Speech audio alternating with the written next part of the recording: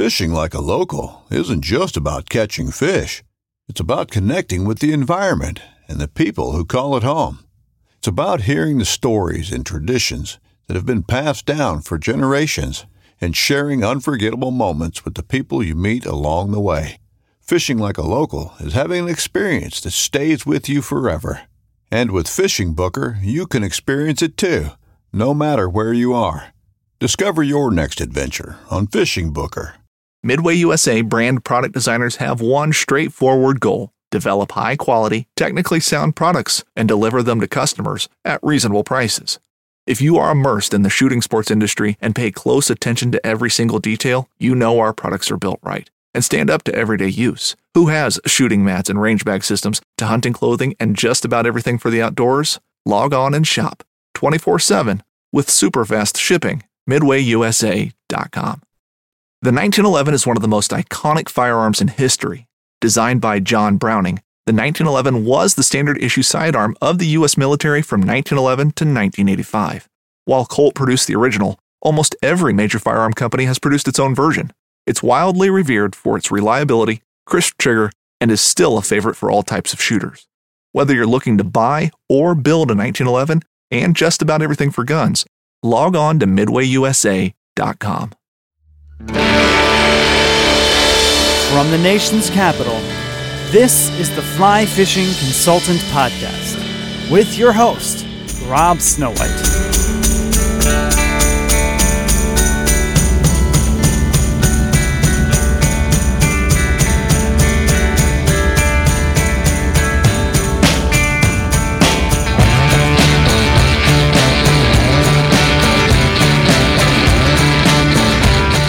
Kevin Williams wants you to know that Montana doesn't exist. He further states that Montana lives up to the hype if it were to exist, and if it did, a bear would eat you if you were to go there. Kevin lives in Montana and works for FishBrain. He spends the warm months fishing dry flies to rising trout and taking beautiful photographs. I've hesitated to use FishBrain until I spoke with Kevin. I asked him about the app, its features, spot burning, user interactions, and more. Yesterday, we drove through Manassas Battlefield, and I was curious if fish lived in the spring creeks cutting through the historic fields. So I checked the FishBrain app, and sure enough, people have already fished there and posted the species. I can see what's there. They did the grunt work for me. If you aren't using the app, maybe Kevin will convince you to check it out. We're introduced to the new term adult onset angler in this episode. We learn why you should avoid mountain goats in Washington State and the dangers of living with someone that has access to dodgeballs. You can look for me on FishBrain, and you can follow Kevin on social media and see all of his beautiful pictures. Now, we are going to go to cold Montana. Let's introduce yourself and where are you? How do you pronounce your name? And go from there. I'm Kevin with FishBrain. Calvin, like, the act of a cow having a calf. Calvin. It's a country boy joke there. Are you a country boy? I've pretty much grown up pretty rural my whole life. I'm from Northern California, but a very ag heavy area of Northern California. I grew up in a town called Orland. And then I moved to Montana, though, about 12 years ago. Chasing a girl, which is a good reason to move to Montana. She's my wife now, though, so it all worked out. So I've been fishing most of my life. Mainly, I started in California, fishing a lot of small creeks in the Sacramento River with my dad. Started to give fly fishing a go my senior year of high school. Didn't really take. Moved to Montana. Started running around with a really bad crowd, a fly or die kind of crowd. And then I made the switch permanently, gave away my last spinning rod a couple years ago to my nephew. Very nice. Yeah. And who's your celebrity doppelganger? Okay, I had my sister involved in this one. This is a deep cut. You kind of got to be a soccer fan. Okay. She sent me Erling Haaland. All right. You don't have the long hair. I don't have the long hair, but now, do you have last I checked, it was 16 goals for the season. Wow. I'm not a soccer fan at all. She just did a deep dive. So All right. Well, she is. Is she a Man City fan? No, she's just a dedicated sister, I guess, who was bored and helping me find somebody who looked like me. Man, a couple months ago, I would have asked if she was single, but I can't do that anymore. She's not. But right. Hey, I mean, he's from Norway. I've got cousins in Norway. Maybe we're related. I don't know. Are you getting excited for the World Cup? I actually am. Yeah, I dig it. It's really the one time a year, and then I was digging the European Cup last year too. So it's the couple times that I really follow soccer. Yeah, I'm getting excited. All right. So you followed a girl to Montana. What was she doing? Going to school there? Yeah, she was going to school here. Yeah, we weirdly enough, we met in North Carolina working at a camp. Okay. Over the summer. Yeah. Yeah, it happens. Yeah, man. Everybody needs a good story. Yeah. So Californian going to camp in North Carolina. Yeah. And then moving to Montana. And presumably she fishes. There's plenty of pictures of her. Luckily you didn't, marry somebody that's unfortunately looking terrible or anything. Take good pictures of her. Unfortunately, she does fish. And I say unfortunately, because often she outfishes me. It was my dream. We went to a wedding in New Orleans and, we were there like, hey, let's go red fishing. We're here. And she caught about a 10-pound redfish. I did not. Right. Well, see, I'm going to draw a diagram, and this is why. So the Y chromosome looks like that, right? It's because it's missing the bottom part that would make it an X. Yeah. And that's where the genes for shopping, liking shoes, nagging, and good fishing skills are located. I was about to say apparently strip setting there too. Yeah, we don't have that. We're the Y. So technically we are a quarter less genealogy. They have a quarter more genes than us. It's the patience for fishing, I believe. Yeah. And when I would make that stuff up as a high school biology teacher, kids would actually write that down, that those were the genes missing from that part. The stuff I make up, you believe, but the actual stuff you think is fake. I believe it, man. I believe it from experience. Yeah. I was steelhead fishing with a woman yesterday morning. But she didn't hook anything. I don't know. She was upstream for me. But it's rare to just see like a woman out steelheading by herself. Yeah, very rare. Up in New York. All right. Let's get back on track. So you started fly fishing around end of high school? I got my first fly rod at the end of high school, so about 2004. And then, but then I neglected it for a long time, gave up, moved to Montana in winter of 2011. And that summer picked it back up with a fury. What was it about the Montana fishing scene that got you excited to start fishing with a fury? So it was definitely one of my friends and my fly mentors. He's one of the best fly fishermen I've ever met in my life. He could catch a whale out of a bucket of water with a fly. I think it was the dry flies, the dry fly hatches. We went fishing on an unnamed river that will never be named up here. And the caddisfly hatch was just the most insane thing I've ever seen. There were so many flies. I had my windows down in my car. And the next day I turned on my heat going to work and all my vents just puked up caddisflies in my face, dead caddisflies. There was that many. So I think it's the dry fly hatches for sure. And then, we can actually get into some great streamer fishing up here as well with, we've got some, they're all invasive, but you got some great smallmouth fisheries around here. You got some awesome pike fishing around here. So do they want you to kill those invasive fish? It's pretty liberal keep regulations on the smallmouth for sure. And the pike as well, but nobody wants to eat big pike. It's Montana. We've got some issues with mine tailings in the water. So the brown trout don't belong there anyway too. So also true. Yeah. Or the lake trout. Right. Bucket biologists. You should see the stuff swimming in the streams and rivers here. It's like, yeah. What do you got? Everything from native striped bass to wild goldfish that are the huge 20-inch goldfish in the Potomac. You could see a tilapia. You could see snakehead. You could see a native sturgeon. It's a box of chocolates. You never know what you're going to get. Nice. Side note, I was just interviewing somebody from Extreme Kayak Fishing Tournament, and he said they've got red-tailed catfish in Florida now, like the kind Those you find Amazonian ones. Yeah. Yeah. He's like, I found a lake. They're in there. I caught one. Like, whoa. Yeah, there's so many cool fish I want to go to Florida to catch. Yeah. This is pretty wild. Very. Yeah.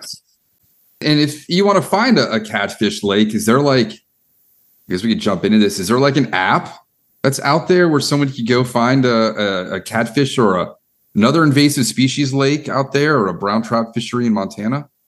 It's funny you mentioned that. Yeah. So I'm the content producer for the FishBrain app, and it's very handy for finding specific bodies of waters with fish you're looking for.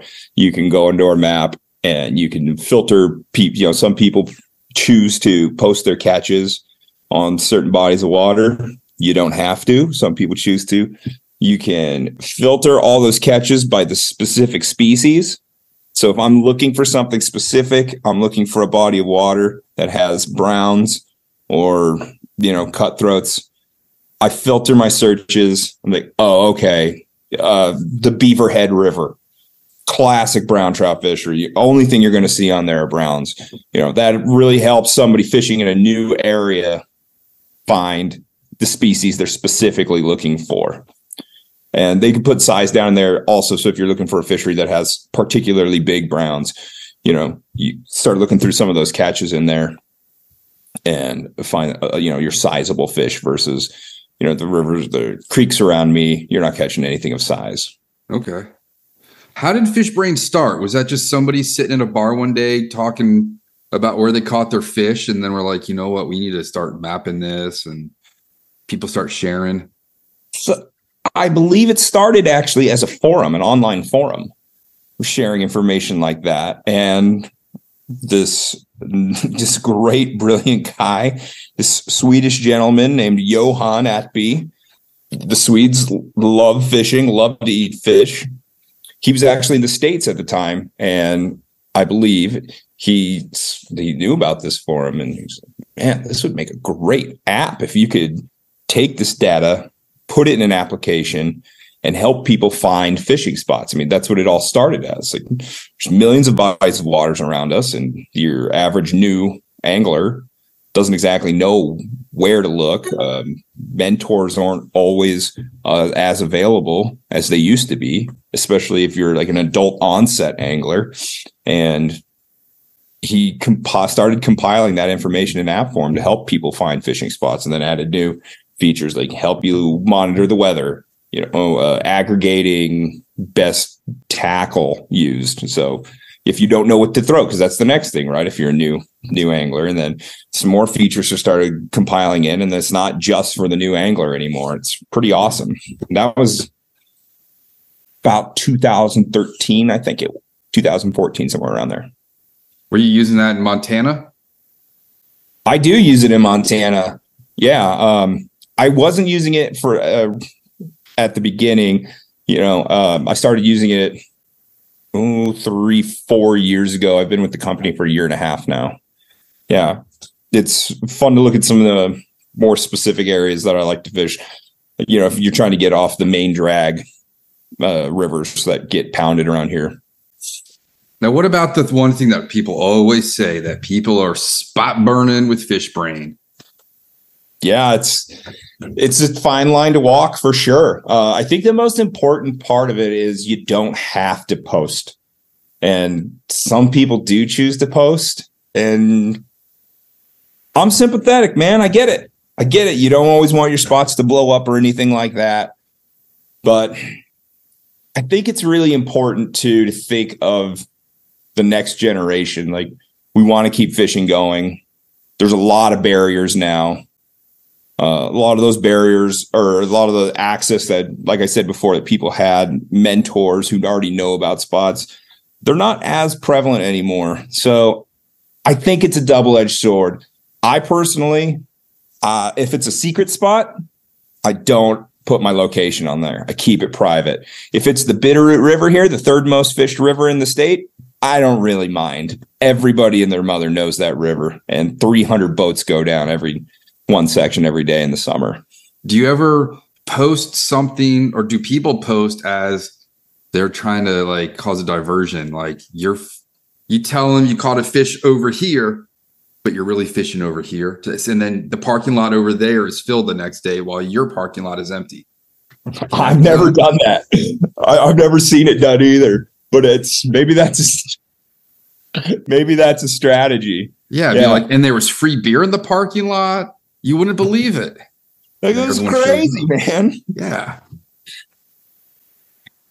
I'm gonna post a picture of free beer on the river, post it on the main drag of the Bitterroot next summer. Yeah. So are there ever like awards for users on there, like biggest fish, best fish? Do people how does it all work?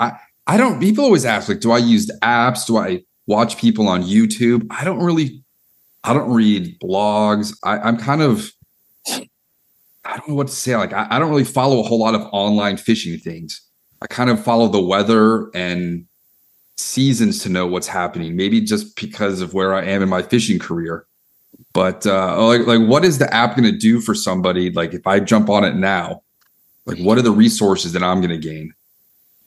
So there are some fun things like awards, and there's leaderboards as far as specific species go and stuff like that, size and most caught. And it tracks so what I think is cool is it tracks your personal stats. You know, a lot of guys keep logbooks of their, paper and pen logbooks of their catches and trying to learn from them. And I think that's awesome. And we actually log all that information for you and bring it up pretty easily. So you can think, I was on the Blackfoot River. I was slamming cutthroats.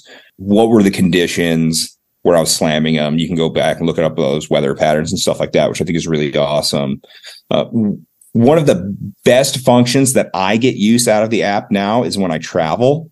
I have my in-laws live north of Seattle at the conjunction of, I think it's 3 or 4 of some of the most famous steelhead rivers in the U.S. Steelhead on the West Coast isn't what it used to be, but there are no fly shops over there where they live. So when I'm looking for a body of water, catches, dates that are being caught, are there recent catches? I'm trying to figure out where the fish are in their journey upriver. Boom, I go to the app. I start looking at people's catches. How long ago was this catch? What are you swinging? Like, okay, a lot of black and purple leech patterns or something like that going on right now. If they post it, I've even reached out to a couple users. I've messaged them and be like, hey, I'm new to the area. I'm just visiting. I'm not looking for your secret spot. I was just wondering if you knew like a public access spot where I could get on the Stilly or the Sauk. Yeah, that's one of my biggest uses of the app, easily. Am I missing out on booking clients by not using FishBrain? If I were to be posting, would people be seeing that and then contacting me to go out? Yeah, absolutely. Yeah, we get a lot of outfits and companies like that. They'll create an account and they're posting their catches and stuff like that. I know what I'm doing after this. And I talked what are you guys catching over there right now? So right now is first rain, so striped bass should be awesome this weekend. And the kind of normal warm water stuff is tapering off for the year. Largemouth, smallmouth you can still catch. Waters are pretty tannic just because all the leaves are running into it right now. So I mostly just fish the sewage outflow. Hot water comes out of a treatment plant.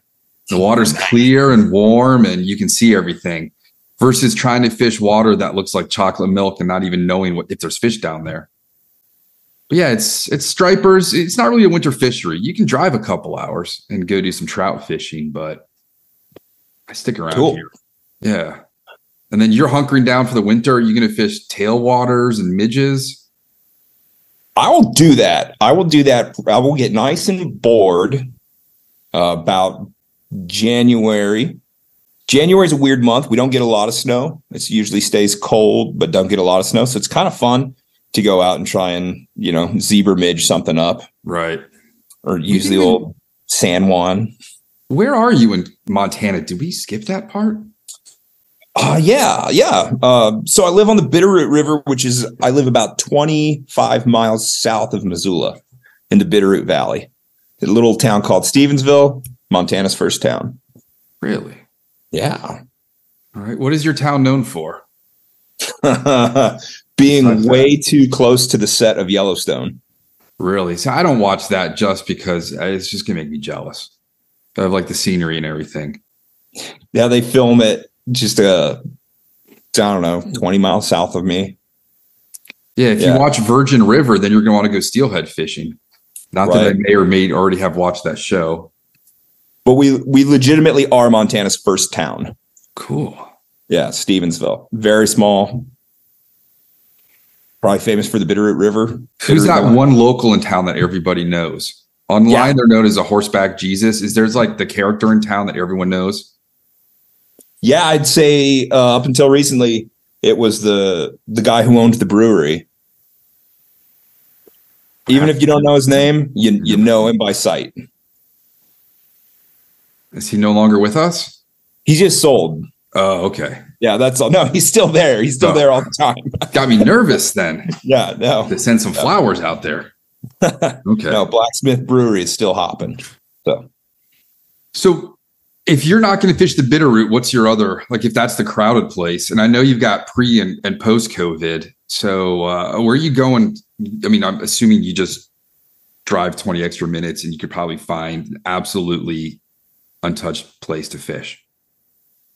Yeah, I mean, I'm a big, it's my background is when I was growing up, I'm a big small creek guy. I love fishing the small creeks. We got just about 100 of them that run right out of the Bitterroot Mountains. Pick a trailhead, start going up, catch 25 fish in an hour, little 12 inchers, but it's fun on light stuff, all dries. And no one's up there. It's all to yourself. A lot of the times. Yeah. Yeah. Big time. I will divulge my favorite river. It's the North Fork of the Blackfoot River, which is about an hour and a half from here. So it's a day trip. You got to hike into the wilderness. You get to a point where it's only foot or horse travel. No bikes are allowed or anything like that. I mean, that's an adventure. What animals are going to eat you when you go there? Grizzly bears are. Good question. Wow. Many of them. So you walk with somebody smaller than you that you can just hobble, as the joke says. Slower. Yeah. You don't have to outrun the bears, just the people you're with. Yeah, a lot of guys carry just like a 22 pistol, shoot their friend in the leg. Right. Yeah, that's a good strategy. Oh, my goodness. Have you ever come across one? Yeah, I've seen a few. Most of the time, it's a very amicable relationship. You see me, I see you. Please go that way. I will go this way. But I've had some close encounters that are not as fun also. Is that something you can post on FishBrain? Like there are bears, heads up? Absolutely. I would make a post. If I ran into a grizzly bear on the North Fork, I would definitely make a post that was like, hey, heads up, everybody. Like anybody coming to fish here. There's a bear walking around the trail. It's been hanging out. Talked to an outfitter. It's been getting a little too cozy and not going anywhere. What are some other cool animals you might encounter that people in, say, Finland wouldn't know about? Are you high enough for pikas and marmots? Yeah. Yeah. I just took a picture of a pika the other day, actually. I haven't seen one of those since I was a little kid. Yeah. Get pikas and marmots. There's, again, I'm not at liberty to express the exact area of fishing, but there's definitely an area where you'll be fishing these beautiful creeks with 14-inch fish in them. And you look up high enough, there's mountain goats hanging out on the rocks above you. Wow. I've never seen a wild mountain goat.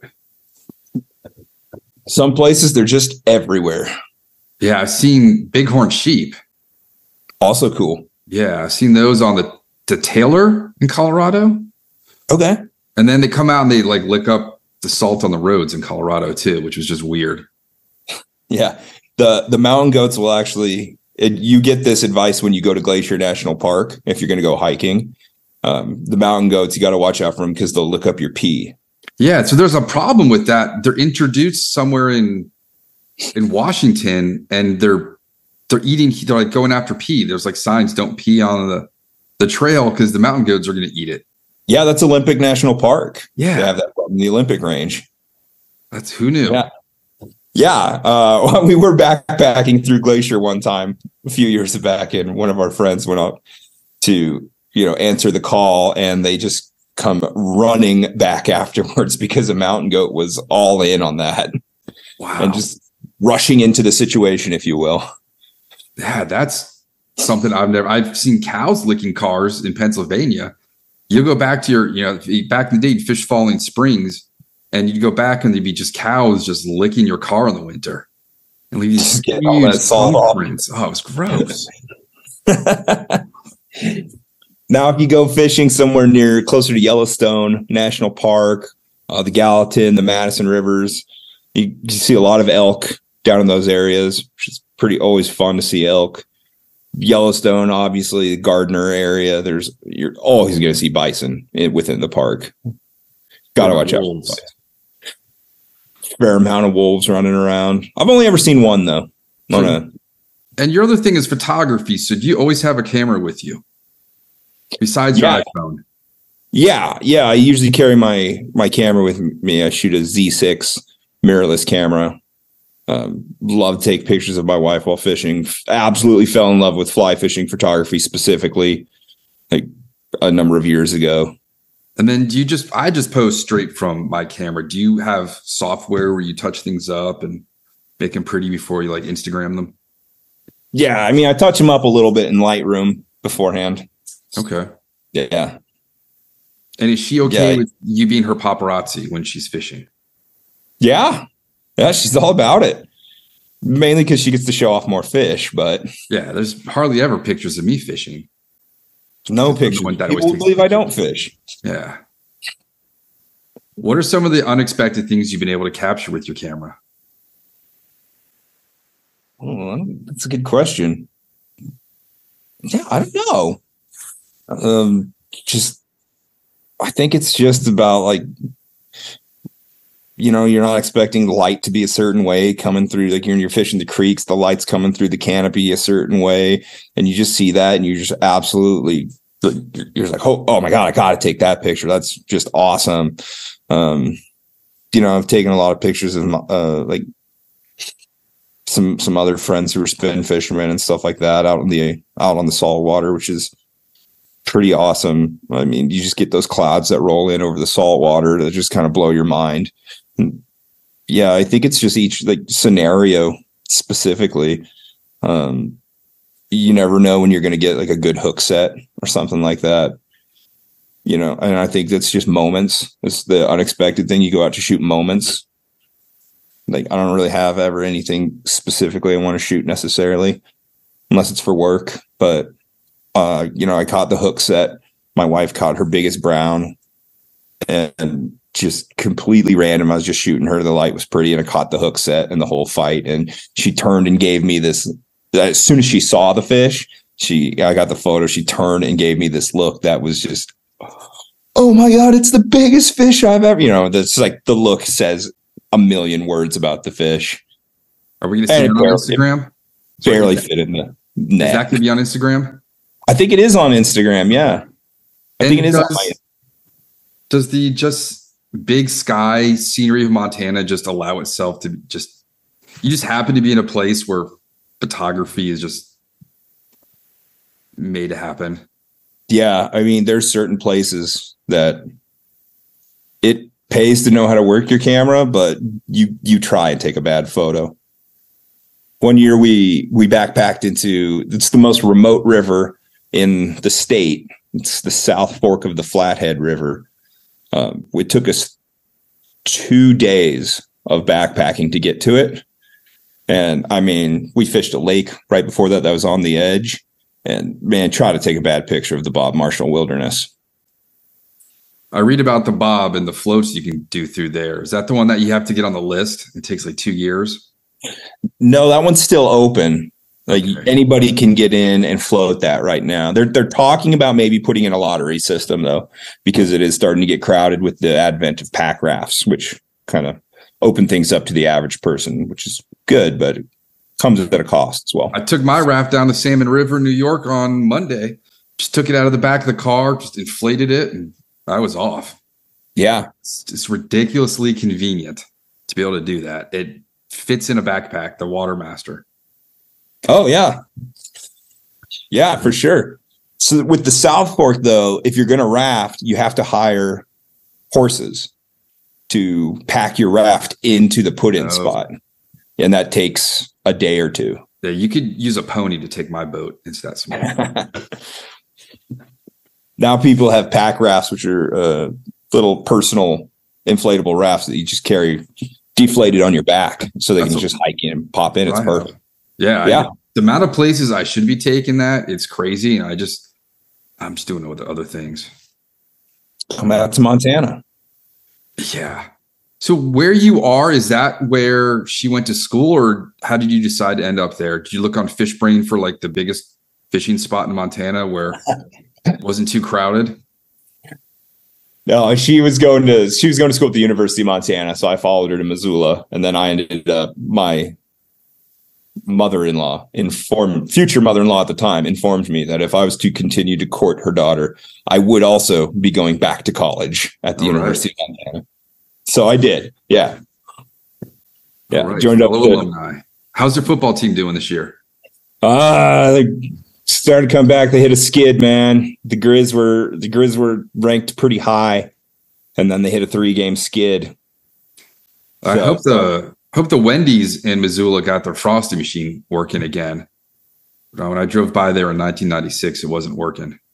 Oh, I'll check in. Yeah, it was pretty heartbroken. I was really craving one. And now they're gonna have peppermint frosties for the holidays this year. So let's hope that one in Missoula is finally working. If it's not, you should just go to Big Dipper ice cream instead. That's out there. I mean, you should do that anyways.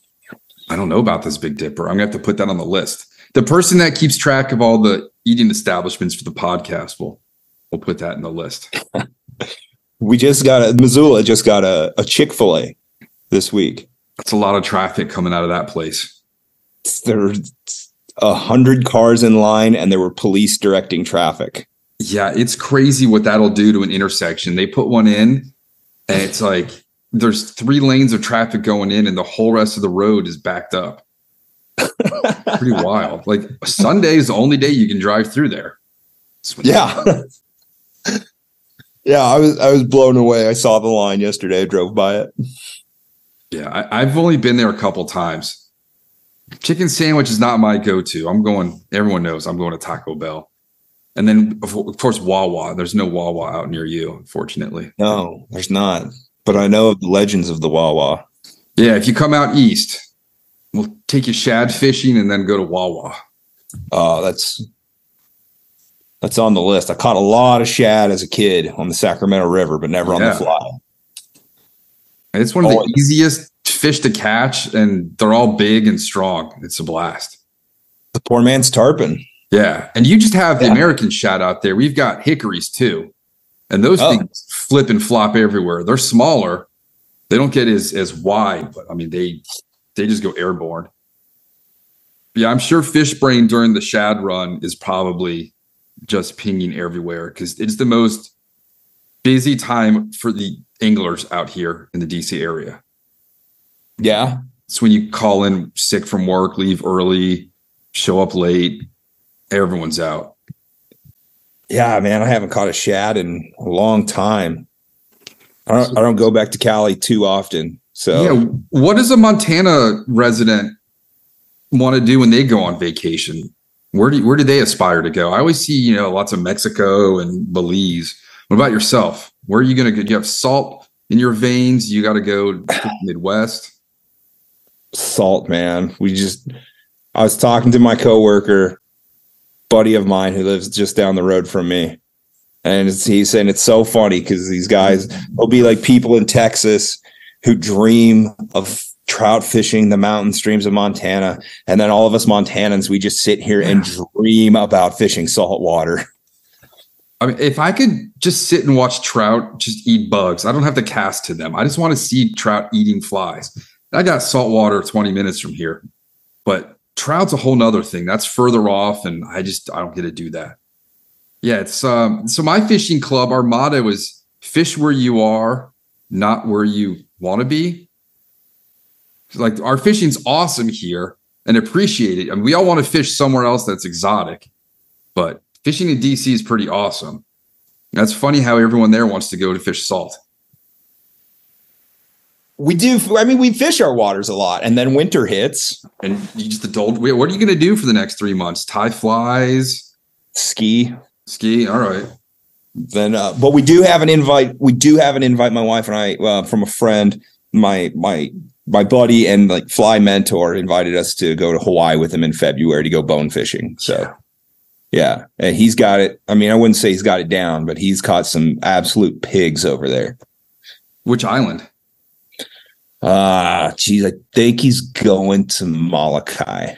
Very cool. Yeah. It looks like you've got a tarpon roach in your hat. Oh, it's the local brown trout fly.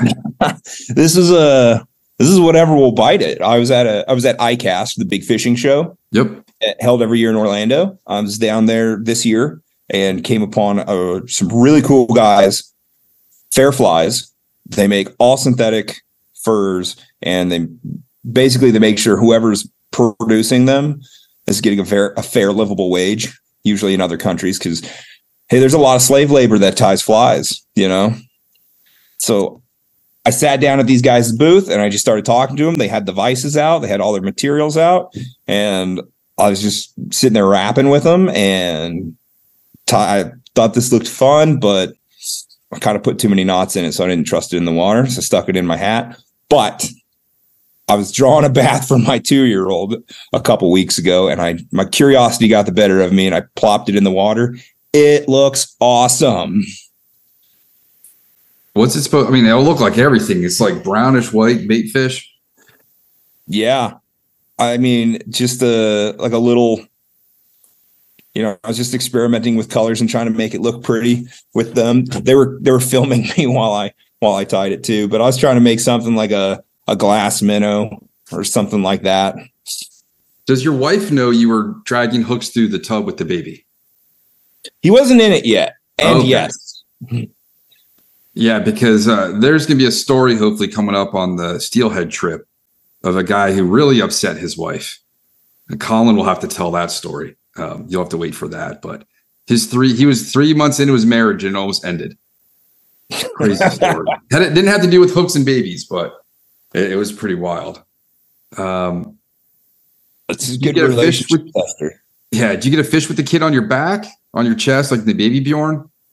Oh, yeah. Yeah. We carry him on the back all the time. When you hiked into another wilderness river just not too far from us down here called the East Fork of the Bitterroot, which is in a wilderness area, the Anaconda Pintler Wilderness. This spring, had him on the back, catching, 12 inches on dries. It's a good day. Yeah. But I got a picture of my wife, again, a moment that is the epitome of fishing with a 2-year-old. As my wife's trying to undo a tangle, she just gives me another look that just expresses pure frustration. And she's got the baby on her back. She's undoing a tangle, and he has got her by the hair and just given her some good pulls there. I stopped taking my daughter out because she'd either pull on my earring, she would pull on my hair, she would knock my sunglasses off, or just take my cowboy hat and drop it.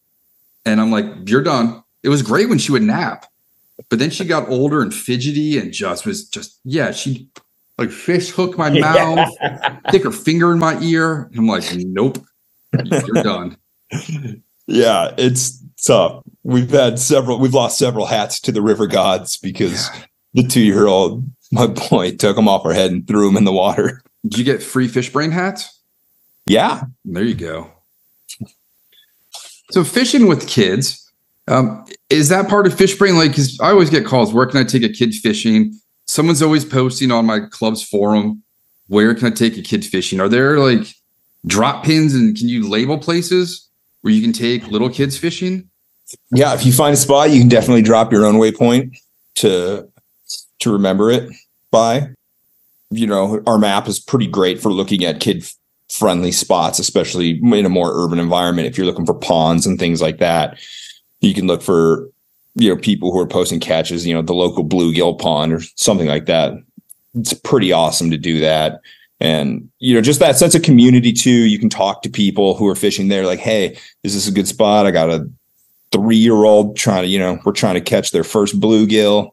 Send messages to people. The community aspect is really helpful for that. When a woman posts, do they have all sorts of creepy dudes commenting like just internet dudes do, being gross? I don't see it. We try to keep a really safe environment. And not to mention, I can't say it doesn't happen. It's social media in one sense, right? One sense of the app is social media. But we have an awesome community that looks out for each other's, as I believe most anglers do in that sense, you know? So we keep that stuff to a minimum, but we also have a great community who also helps police each other and look out for each other. Do you have like the number one most fished spot in the country? Ooh. Is there like, can you consolidate? They say Burke Lake down the street is the most congested fishing spot in all of Virginia. It has the most fishing pressure anywhere. That's a good question. I bet we have the data from our users to say which body of water gets fished the most or something like that. Like my kid watches this woman on YouTube and she was going around to Vegas and she was going to the lowest reviewed all you can eat buffets and doing a live blog from there. And it was disgusting.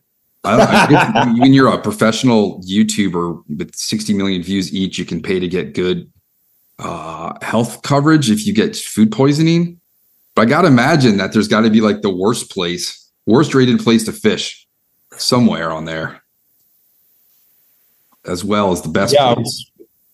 We are looking at, there's a lot of talks into further development of like doing some sort of a shade to get some places marked as, heavy pressure spot, less pressure, something like that. Like red, right now, green, yellow, like traffic. Yeah. You can look at just how many catches come from a single spot in an area too. And that's a double-edged sword. Like, is it not going to be good fishing because there's a lot of people, or is it going to be good fishing because a lot of people are catching fish?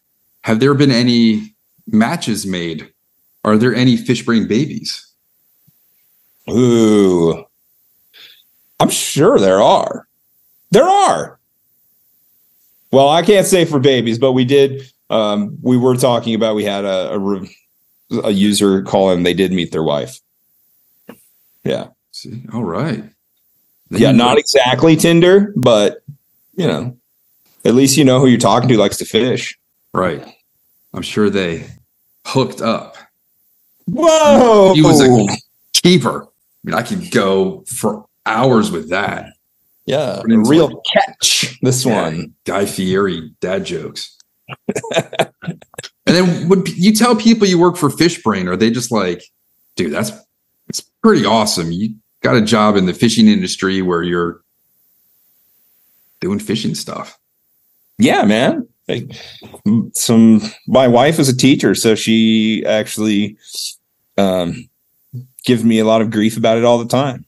She's like, "Oh, well, you're going to go out and you're going to go fishing and take some photos, and that's your job." I'm like, I'm sorry. Yeah. Yeah. Does she ever correct her stuff with a red pen? Grocery lists? If you misspell something, she has like a red pen and crosses it out. No way. I'm a journalism major. She's a health and PE teacher. Oh. I correct her stuff. Did she blow the whistle at you? Bench you? She'd try. I'm not going to ask about shirts and skins. Yeah. And is this your first There are job? a lot of dodgeballs thrown within the house. There's very, very random times. Yeah, so there's an orange foam golf ball in my house, and anytime I see it, I just peg my kid with it. And then she can't aim, so she misses me. And you just see it. It's been over here for a while. Yeah, that thing will start flying. There's completely random times within the house. You'll be walking, you'll get hit with a dodgeball, and then my wife will be like, "You're out." Like, wow. What about a wrench? She's never done it, but judging on my ability to dodge her dodgeballs, I do not think I can dodge a wrench. That's funny. So was this your first job in the industry? Did you go right from journalism into Fishbrain? No, I actually worked for a hunting map company before that in Missoula, Onyx. All right. Yeah, so I do have a pretty good background in outdoor app companies. So Fantastic. Yeah. Did we mention your mentor earlier? Did you drop that person's name? Are they mysterious? He is mysterious. Okay. He's not really on a social media guy. His name's Dean Towernicki. He's from Pennsylvania. You'd never know with the way he fishes in Montana, though. What's his age range? Who was president when he was born? Man, I think he's Reagan.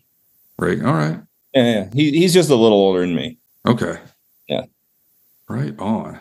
He's got he's got the kiddo now, and he's got the kiddo in his John boat with him catching monster pike that are bigger than his kid. You put both your kids in the live well, and then you can go out on the boat and you'll be fine.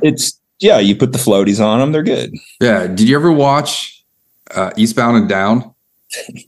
Yeah. You gave the kid a head of lettuce and then put him in a hole in the sand, put a towel over him, then he went boogie boarding. This is modern parenting right there, man. That kid's fine. I gave him food. It's just all about the iceberg. So you also do some hunting out there. Oh yeah. You do cast and blast, or is it one thing at a time? Okay, well, the temperature just dropped significantly, but cast and blast was definitely an option there for a while. Done it before. You go out to do the duck hunt and the pike fishing. Pretty awesome. Pretty fun. Can you shoot a pike? Because I know in Vermont, I don't know if you still can, but you used to be able to shoot from tree stands into the lakes. Yeah, it's Montana, man. There's not a lot we can't shoot here. Sometimes I think it's illegal to not shoot something here. Yeah, that's probably why they don't want me to visit. I only have a pellet gun.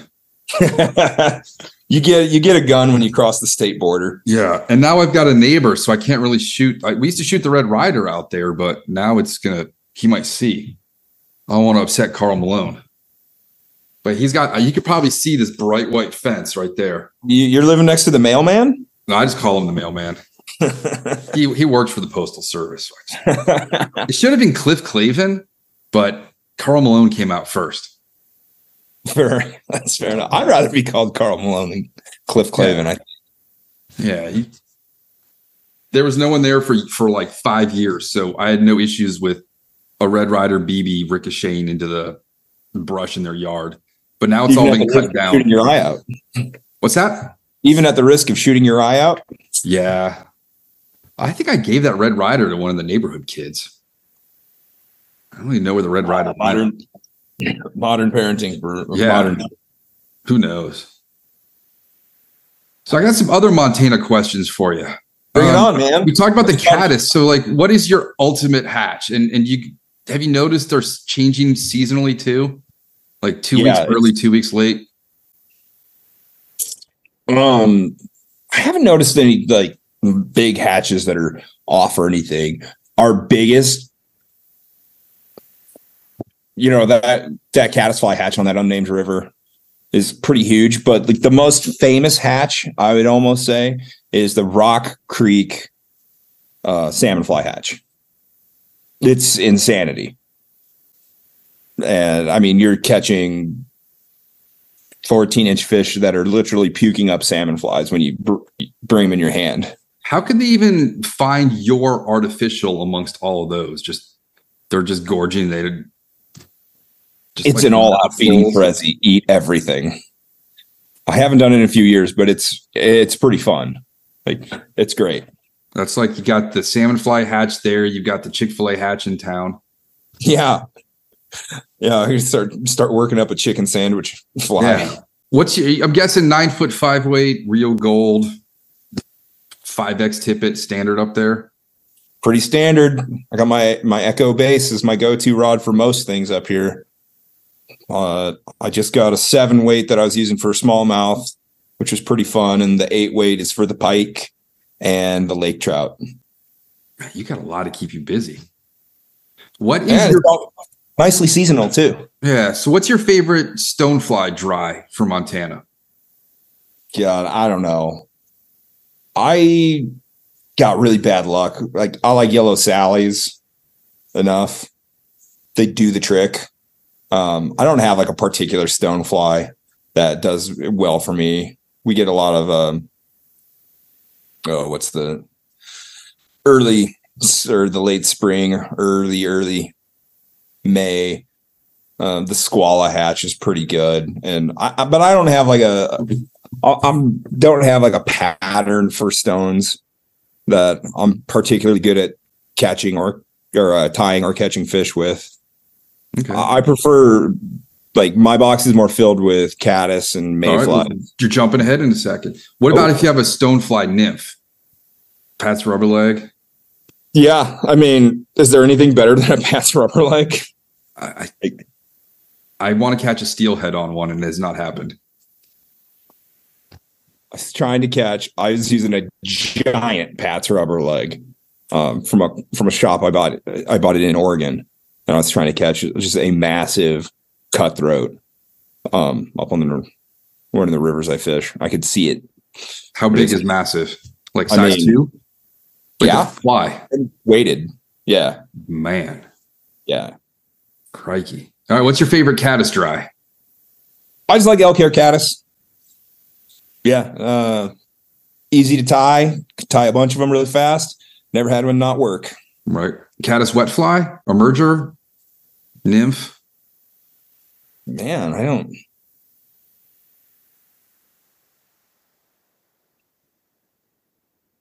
Jeez, I don't know, man. You're asking me nymph questions. Uh-oh. Yeah. Might have to just axe that. I mean, no one moves to Montana for the nymph fishing. No, nymph fishing is just like, I'll go. I don't want to. All right. What about mayfly? You got a favorite mayfly dry? I mean, it was developed in Hamilton, just like basically the next town south of us. It's the Purple Haze. Purple Haze. Yeah. Purple Haze catches a lot of fish. If I could ask fish questions, I'd be like, what is purple to you? Why? What do you see that we don't? I've tied them yellow too, and they work just as well. Okay. But the OG is the OG, man. Yeah, man. What about midge? You got a favorite midge dry? Dry midge? I don't fish them that often. We don't have a good we do have midge hatches around here, but I don't know. What's yours? Midge? I like just a little thread midge with maybe a little piece of foam in the top. Just black thread. Yeah. It's pretty simple. Like 2 or 3 of those at a time in Colorado out of tailwater. At Midway USA, we know the AR-15 is one of the most popular rifles in modern American history. Known for its modularity and widespread use, it's often considered essential to any gun collection. The essential things you need to run an AR-15 are usually always in stock during shortages, things like magazines and 5.56 ammo. Whether you're looking to buy a new AR-15 or buy parts for your modern sporting rifle, log on and for just about everything for the outdoors, shop MidwayUSA.com. Yeah, pretty simple. Yeah, I don't fish a ton of midges up here either. August, though, we get into some really good terrestrials, dry terrestrials. So let's go through those. Favorite grasshopper, favorite beetle and ant? Ant, I like the flying ant. Like a flying ant. I've tried multiple different patterns now, but come August, man, those things crush. Hoppers. I don't know. You got a special hopper pattern you like? I just like anything that looks buggy.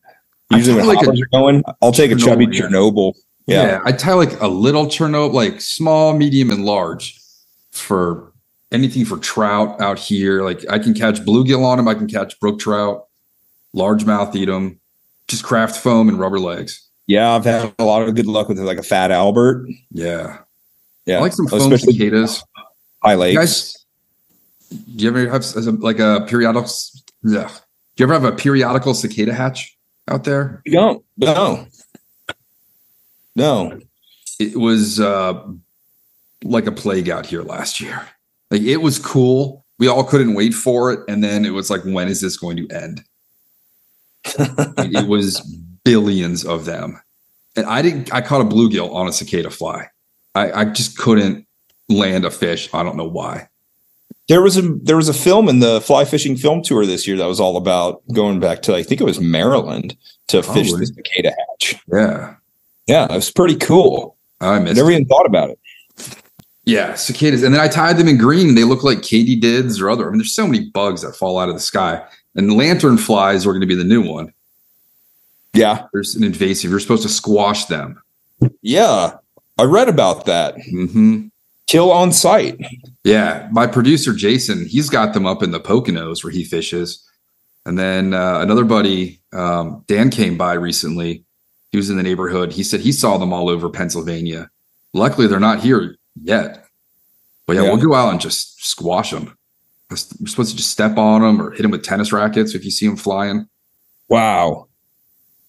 That's crazy. I don't think we have any invasives quite that bad. Yeah, we had the stink bugs a couple years ago. Those have tapered off. But like the first year, the marmorated stink bugs, I mean, people had to vacuum them up.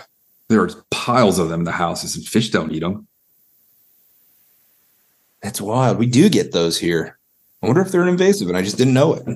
Yeah, I mean, there's like normal cicadas, normal mosquitoes, but we have invasive mosquitoes. We have like normal stink bugs, normal ladybugs, blood. We also have infested, non-native ones. It's like for everything that does belong, there's almost an equal non-native. But yeah, there's no non-native cicadas. Maybe the Chinese mantid is not native due to its name.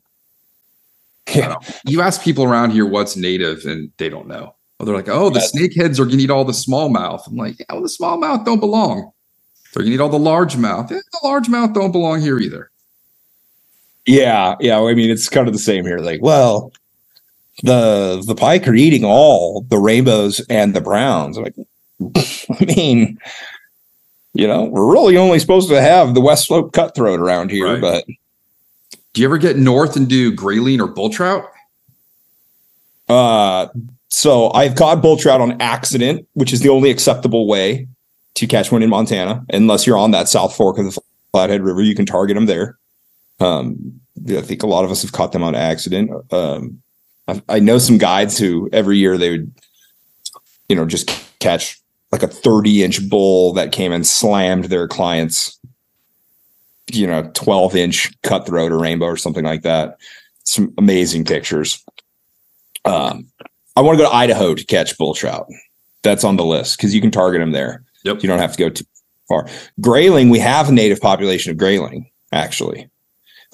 If you go over to, I believe, the Ruby River, the upper Ruby River has a native population of grayling as well as the Big Hole River. I haven't caught one yet. It's on the list. I was up in the upper Ruby this summer, but we had probably heard about our flooding season over here, especially in that area. So by July 4th, the upper Ruby was still blown out. So nobody was catching anything there. All right. Who's got the best sandwich in your town for after a day of fishing? You need to get something to fill your belly. So my town? Or do you have a preference for sandwiches just driving around? Dude, if you're going to get a sandwich, you're going to go to two places, in my opinion, in Missoula. So if you're fishing, the famous Blackfoot, the Clark Fork, Rock Creek isn't too far by, or the Lower Bitterroot, you're going to go to Warden's, which is like a deli / liquor store. Very, very famous in Missoula terms. Or there's the other place, Tagliere Deli. They make all like Italian subs. Yes. Yeah. Awesome. Two great places. Let's say you come across a big brown trout living under a stump or a cut bank. How are you going to get it out? Well, I'm going to go through about 6 flies because they're all going to get tangled on that stump and all the stuff like that. But I love, for that one, I've had the most success with the Clouser minnow and getting it right under his face. Like, I actually really like fishing cut banks that I'm standing on, the same cut bank, cast far out into the stream, pull out a lot of line, let your fly drift all the way down until it's right up along the cut bank, and then just strip it in really slow. Right on. Yeah. What'd your wife get her big brown on? A San Juan. Just a San Juan. I don't think she wasn't even using an indicator. Wow. And was that your child shaking there? I like how you put a collar on your child so you know where it is in the house. It helps. Yeah, definitely. Child/black lab. Oh, what have you. All right. Yeah. What's something about Montana that Montanans don't want outsiders to know? That it exists. Yeah. And is there a name for like us out of state people that come into Montana to fish? Besides they're called gapers. Californians. Californians? Which stinks because I'm from California, but there's a very large influx right now. Like in Colorado, it was always Texans. So up where you are, it's Californians. They're like, oh, bro, let's go take the Bitterroot down. I'm trying to do the Californians from SNL. Let's here, Stuart. Let's put some let's refine this term of Southern Californians. Okay. How's that?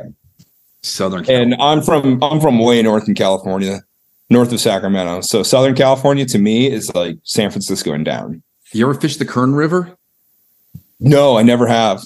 About to upload a podcast on that as soon as we're done. Really? You can listen to it today. I would love to. I'd love to hear about it. What's the best bird in Montana to shoot, tie flies with, and eat? Man, that's a good one.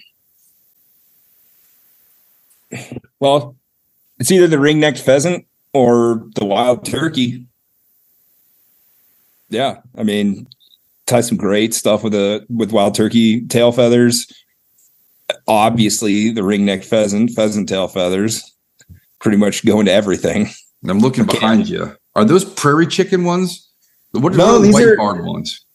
No, these are pheasant, wild pheasant. Okay. I guess it's just the light going through them. Yeah, and are they just dead on the side of the road out there too? Like you can just go and sometimes, but sometimes you got to go stomping around in the weeds to get them. Fun. Yeah. Speaking of turkeys, what's your favorite Thanksgiving side for Thanksgiving coming up this year? Ooh. Okay, I'm glad we're getting into the hard-hitting questions now, like the real important ones. Man, I love, this is kind of a classic one. My wife despises it, but I love Brussels sprouts. Like a Brussels sprout casserole or something like that. Good stuff. Yeah, I love it. Brussels sprouts and bacon go really well. Very well. You're a man of culture. Let's say I'm at the local airport tomorrow with my private jet fueled up and ready to go. Where would you want me to fly you to go fishing? No, anywhere? Anywhere. If I had my plane and I'm ready to go, I'm like, pilot, take Havin anywhere he wants to go. Where are we flying? Christmas Island. Sweet. Let's go, man. Awesome. I don't think I even own a rod that could stand up to those fish, but I'd be happy to break one. Yeah, I want to see them eat birds. Yeah, I want to tie like a floating bird fly. Yeah, that flip-flop one where they were catching trevally was nuts. If I had a time machine, like let's say a phone booth, where would you travel back in time to fish before humans destroyed it all? And you can't say like your local Montana. I wouldn't go that far. I would go to the Pacific Northwest, man. I would go steelheading when like the good old days of steelheading, the good old days that we don't even know about. Thanks, Lewis and Clark. Yeah, right. Yeah, I don't put anything on Sacagawea. She was fine, but those guys. When's it okay to put a rod on your shoulder to pose for a picture? Is it ever not? I don't know. Never okay. Did you not do it? No, I almost put one on. I put one. Somebody caught a steelhead the other day, and I had my rod. I'm like, I could easily put it over my shoulder just to get it out of the way. But I'm like, no. I don't know what I did with it. But I was like, that's not an option. Wait, to take the picture or to be? Yeah, like when people pose with the rod over their shoulder. Oh, man. Yeah, I'm guilty. I do it a lot. Okay. Yeah. So a guide taught me to do it. The guide who took us out red fishing in Louisiana. He's like, no. You got to pose your rod like this. I'm like, hey, really? Man, you're the guide. I think we need to talk to that guy. There's too many things that can go wrong with my fishing gear is not something I want to gamble with. Fair enough. People posing on the edge of 50 fathoms with a tuna and some $1,200 rod and $800 reel on their shoulder. That fish is gonna jerk once and boop. So I guess I should mention that he told me to do it. We were in the flats, kind of shallow water, and it was his rod. Okay, so, that's acceptable. Yeah. All right. Anything else about Fishbrain or Montana that we should know before we get going for the weekend? Man, Montana lives up to the hype, but you should also remember that it doesn't exist. And if it did, a bear would eat you if you came here. Okay. Yeah. Fishbrain, definitely check it out. It's really fun. You could look up almost any species you want and find pictures of people catching it. So when I'm, freezing, I just got my house up to 60 degrees today. So, dude, I would not be able to handle that. I'm so skinny.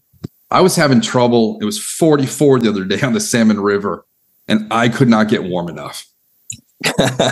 And I ate 6 Little Debbies yesterday just to try and stay. Whoa. What Little Debbies? So we've got, when I was in New York, I found snickerdoodle pies. Nice. Never seen that. And then strawberry unicorn cakes. But I always look for the Little Debbie peanut butter cream peanut butter cookie. That's the one that I can't ever find. And I'll buy 5 boxes of those. Those are the best. This is an oatmeal pie household here. Okay. Yeah. Yeah, you can't go wrong with those. It's a good Star Crunch. And then they have Little Debbie ice cream at Walmart. I haven't bought it yet, but I've seen it. It's just calling to you. Yes. Yeah, I probably should have put on a couple more LBs before I went fishing in the cold. But it was 71 the first day of steelhead fishing. And then when I left, it had dropped 40 degrees. Oof. In 4 days. But I don't know about 60. That's when toilet water starts freezing in a house, right? You start getting frost on your outlets. Not quite. Gotta get to a good insulated house, but yeah, 60 in the house is pretty dang cold. You definitely, if you're going to fish this time of year, you got to learn. You got to do the Vaseline or something on your guides. Absolutely. What about your skin? How do you protect that in the winter? Just bundled up. Lots of layers, fingerless gloves. Yeah. Do you ever wear latex gloves in the winter? No.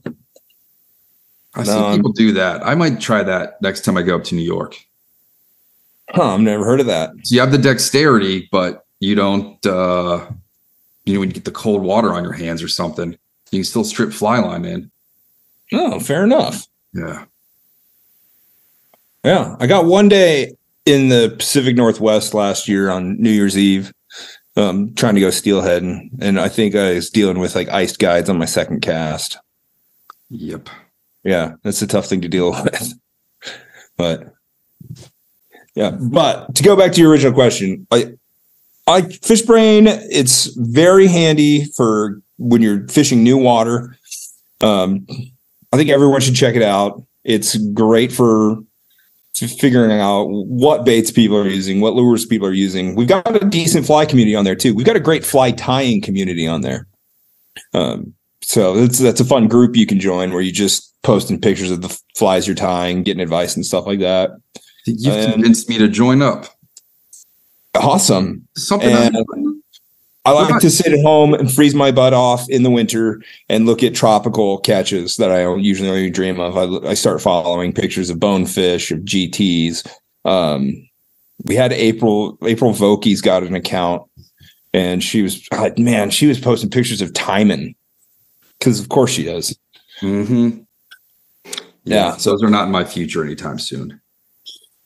No, I do not have any plans to go to Mongolia lately, but maybe one day. I just going up to New York. That's the farthest I've been in 11 months. Really? Yeah, I've been sticking around here. I got to go to Sweden back in May and pike fish out in the Baltic. Very which was cool. really fun. Yeah. We didn't find any of the big Swedish pike that they're known for, but I think they might be more inland lakes. They kind of some of their pike get hammered by the seals.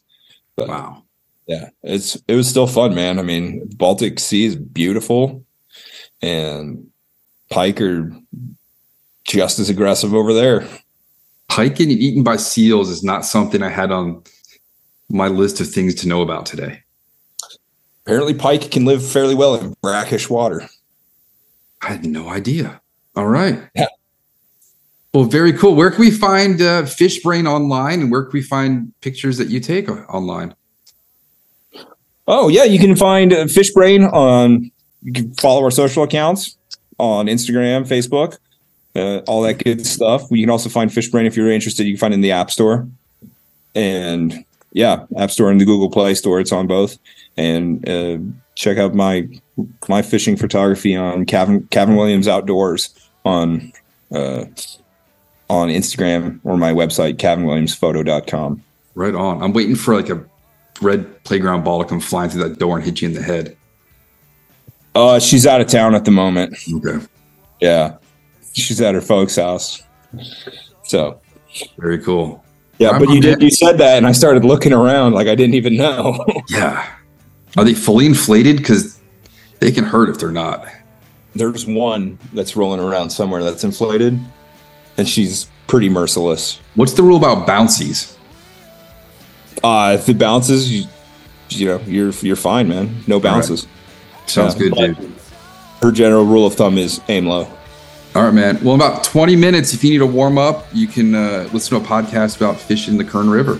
Yeah, man. I've only really known of the Kern for whitewater, or hear about it for that. But I'd love to hear about it for sure. It's pretty cool fishing, and it never gets below 38. Wow. It's like, dude, I live in the wrong place.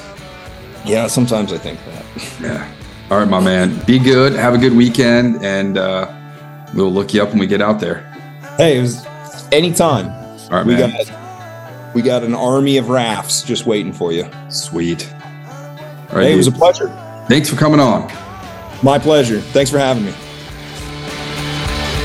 Thank you for joining us for the Fly Fishing Consultant Podcast. For more information or to contact Rob, please go to www.robsnowhite.com.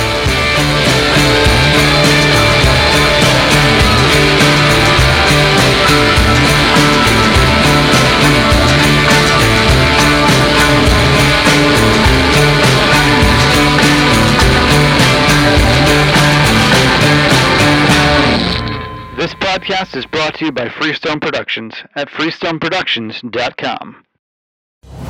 Brave anglers search for the one they call king, but who will take his throne?